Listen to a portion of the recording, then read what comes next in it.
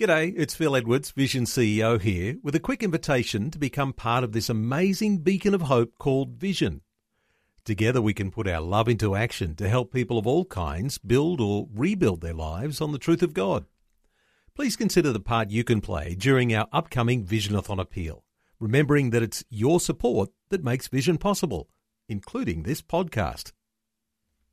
This podcast is made available by Vision Christian Media, thanks to the generosity of our supporters. Your donation today means great podcasts like this remain available to help people look to God daily. Please make your donation today at vision.org.au. When Jesus gave his life for our sins, it was no small gesture. Coming up today, Pastor Greg Laurie addresses Jesus' sacrifice. He was wounded for our transgressions. He was crushed for our iniquities. The punishment for our peace was upon him, and by his stripes we are healed. Why did he die? Simple answer, because he loved the people he was dying for, and he loves you. This is the day when the lost are found. This is the day for a new beginning. Amazing grace, how sweet the sound. Again you hear all the angels are singing. This is the day when life begins. There are very few events of the past that we could rightfully say changed the course of human history. What about the invention of sliced bread? People often say that's the greatest thing. Well, not really. Some might say air travel, or telecommunications, or penicillin. Today, on A New Beginning, Pastor Greg Laurie takes us to the very moment when our sins were paid in full. It's the singular event that had eternal consequences, and we'll consider what that means for us today. This is the day when life begins. Let me start with a question. What is the moment of your life where you experience the most pain? The most pain. Maybe it was physical, maybe you fell, maybe you broke an arm or a leg or something else. We've all had those moments of pain. But then there's different kinds of pain, right? There's emotional pain that we can go through when we've been hurt. For instance, the pain of rejection, or the pain of betrayal, or the pain of abandonment. When the husband says to the wife, I've been unfaithful to you. When the wife says to the husband, I want a divorce. When the child says to the parent, I don't want to live the Christian life. When the parent says to the child, we don't love you or want you. Or when the pastor who has just preached for 2 hours says, one more thing. That's a joke, right? But we all know what it's like to feel pain. And maybe one of the worst kinds of pain you can experience is when you've been betrayed by someone you care about. Someone that you thought was a true friend. Someone you thought you could trust. Well, it cuts like a knife, doesn't it?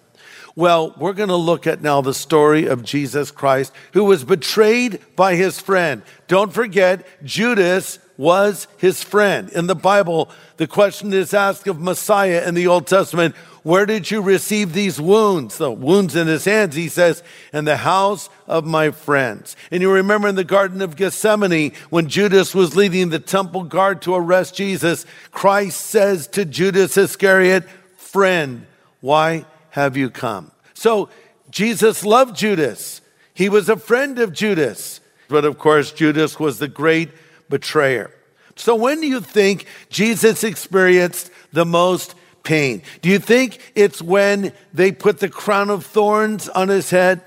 Do you think it's when he was beaten with a Roman whip, most likely a Roman cat of 9 tails? Do you think it's when they drove those nails through his hands and his feet? As horrible and horrific as all of that was, I don't think that was his most painful moment. I'll tell you what I think his most painful moment was in just a moment. But we are coming to the end of our series in the Gospel of Mark. We've called this series The Gospel for Busy People. We have one more message, and it will be on the resurrection. In this message, I'm going to talk about the crucifixion, the death of Jesus. You know, someone came to me and said, you can preach 2 more messages before you go to heaven. This is the theme I would choose because it's the heartbeat of the Gospel of Mark. It's the heartbeat of the whole Bible, the death and resurrection of Christ, and it should be the heartbeat of our lives as well. Let's not forget that the book of Mark was written to bring encouragement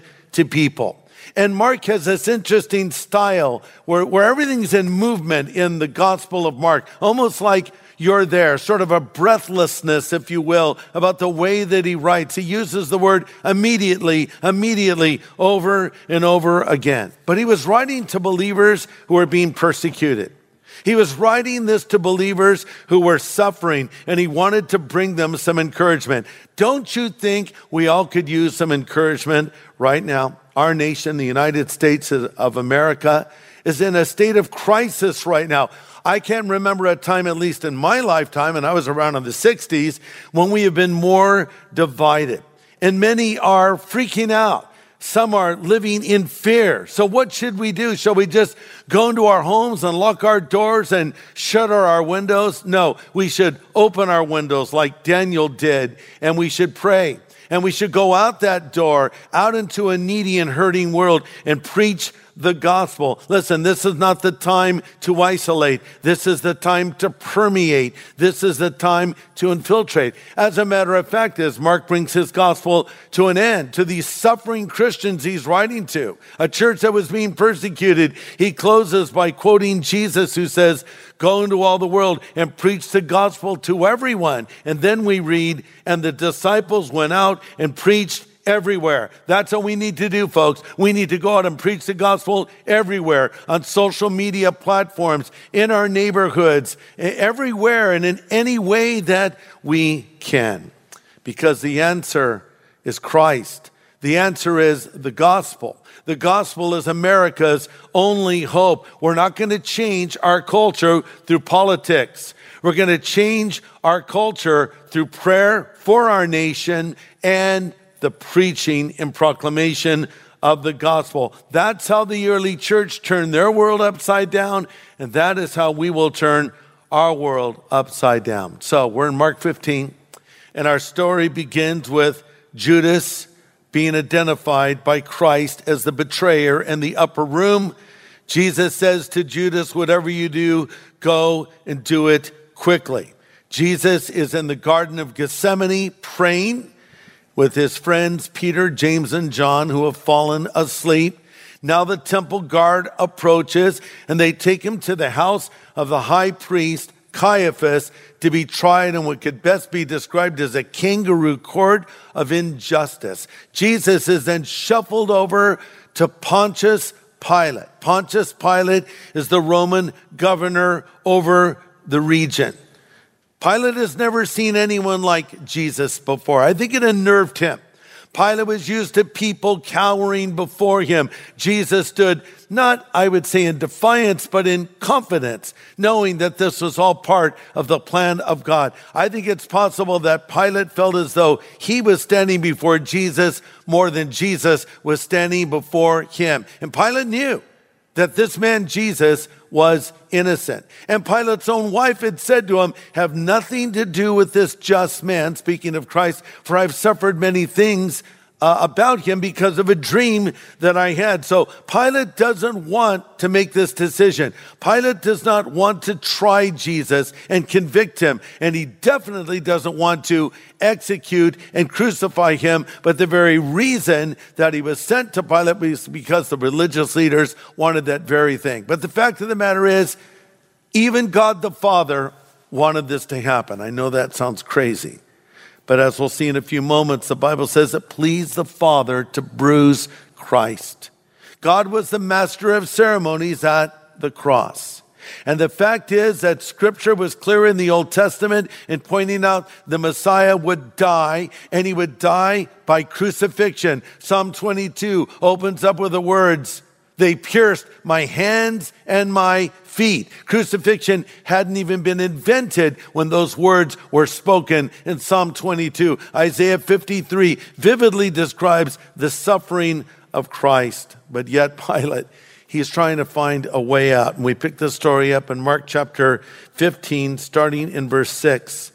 Now it was the custom at that time to release a prisoner when the people requested it. A man named Barabbas was in prison with the insurrectionists who had committed murder in the uprising.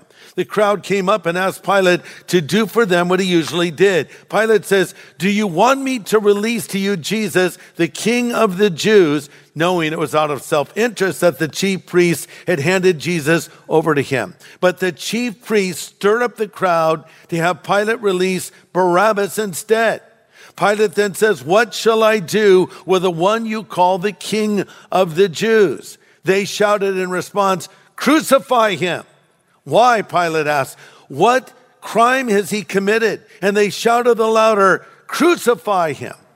So the custom of the time during Passover was to release a guilty person, and the people could choose. So Pilate thought, okay, this is a slam dunk.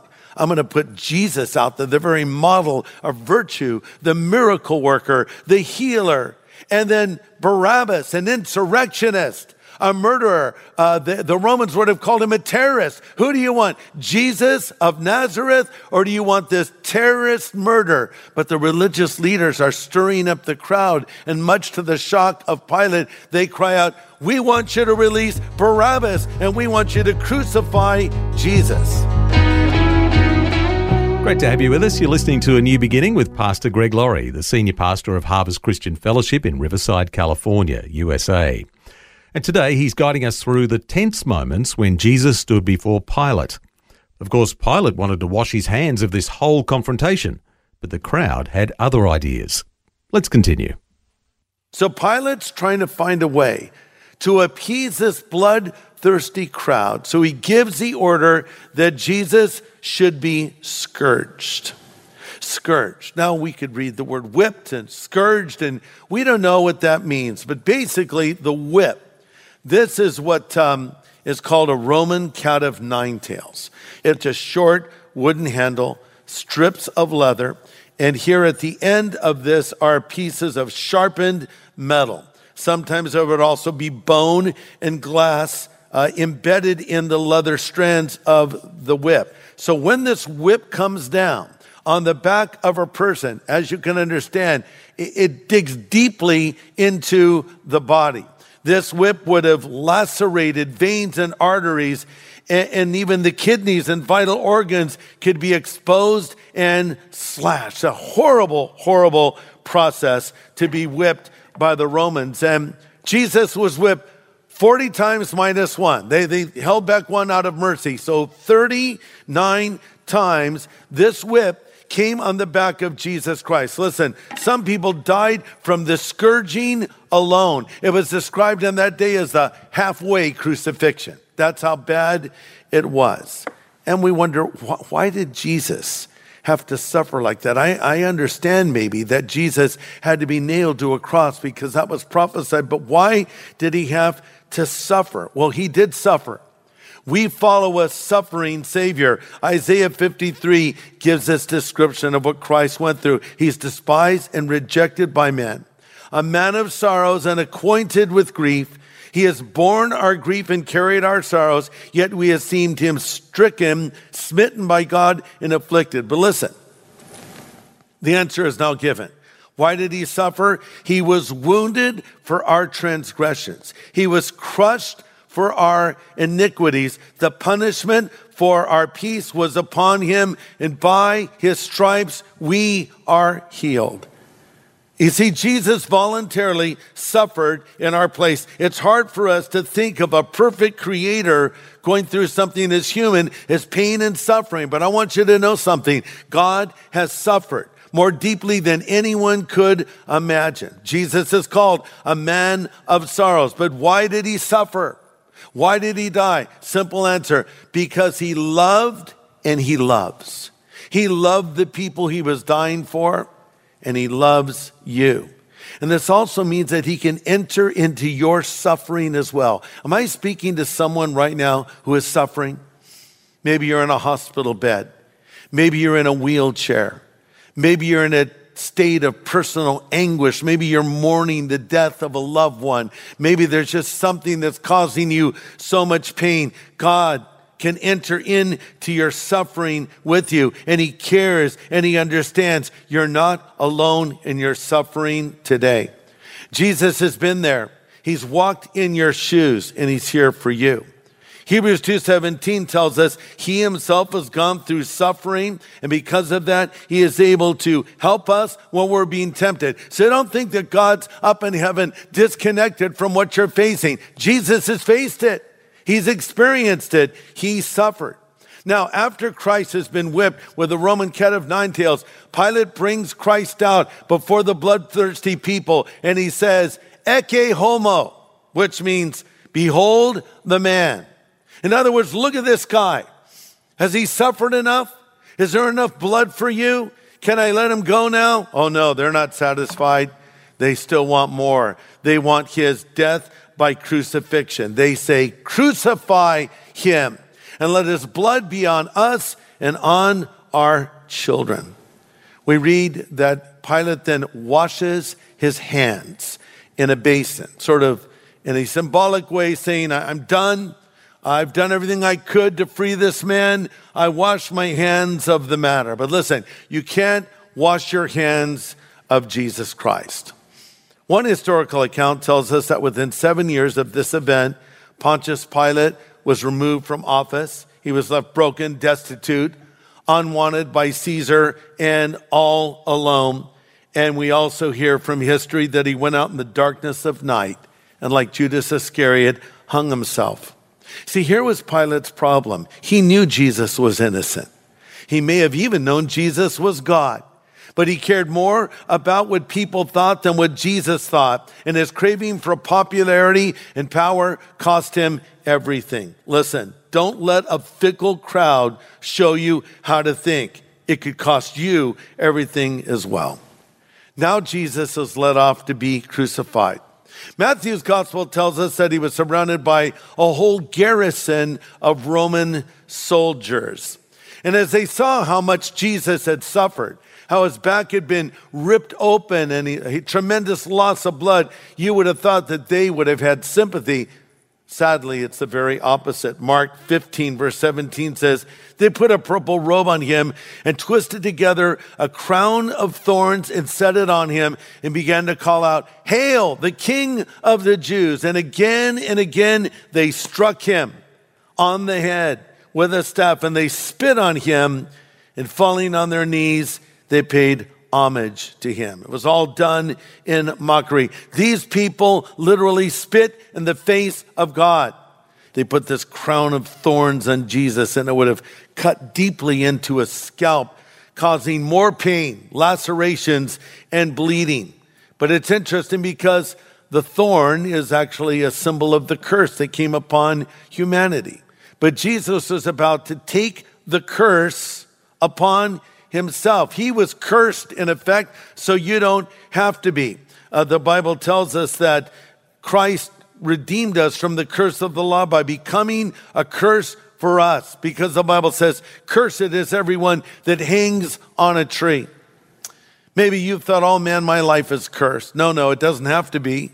Jesus was cursed, so you don't have to be cursed. There's no curse on you if you put your faith in Jesus Christ. We read in verse 19, they struck Jesus on the head. And we wonder, they cry out, "Where's your army to deliver you?" Where was his army? I can tell you right now, the army of Jesus, which were angels, were on standby and ready to strike at a moment's notice. Remember in the Garden of Gethsemane, Peter pulled out the sword and sliced off the ear of the high priest's servant, whose name happened to be Malchus. I think he was probably aiming for his head, but Peter was a fisherman, not a swordsman, right? And Jesus said to Peter, "Put that thing away, Peter. Put that sword away. Don't you know that I could call and 12 legions of angels would come and deliver me right now?" To show you the power Jesus had, he didn't even need the angels to deliver him, because we read that when they came to arrest him, he says, "Who do you seek?"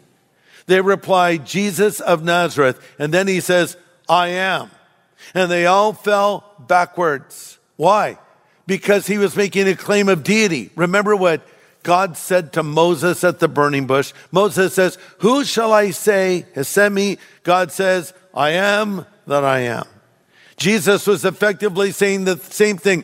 I am. I wonder if it reverberated. I am. Boom, they fell over. All these soldiers with their swords and their spears and their shields and their gleaming armor like dominoes falling on each other. He could have said, I am, and you were. Bye.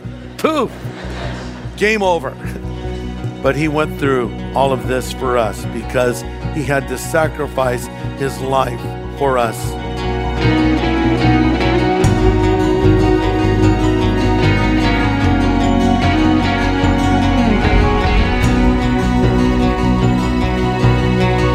Pastor Greg Laurie with a moving look at what Jesus' sacrifice was really like and what it meant for you and me.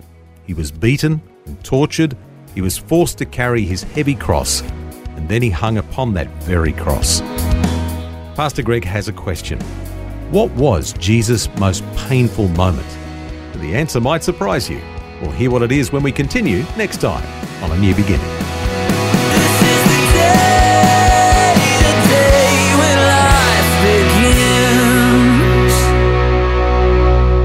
Today's message from Pastor Greg Laurie was called What the Death of Jesus Means to You.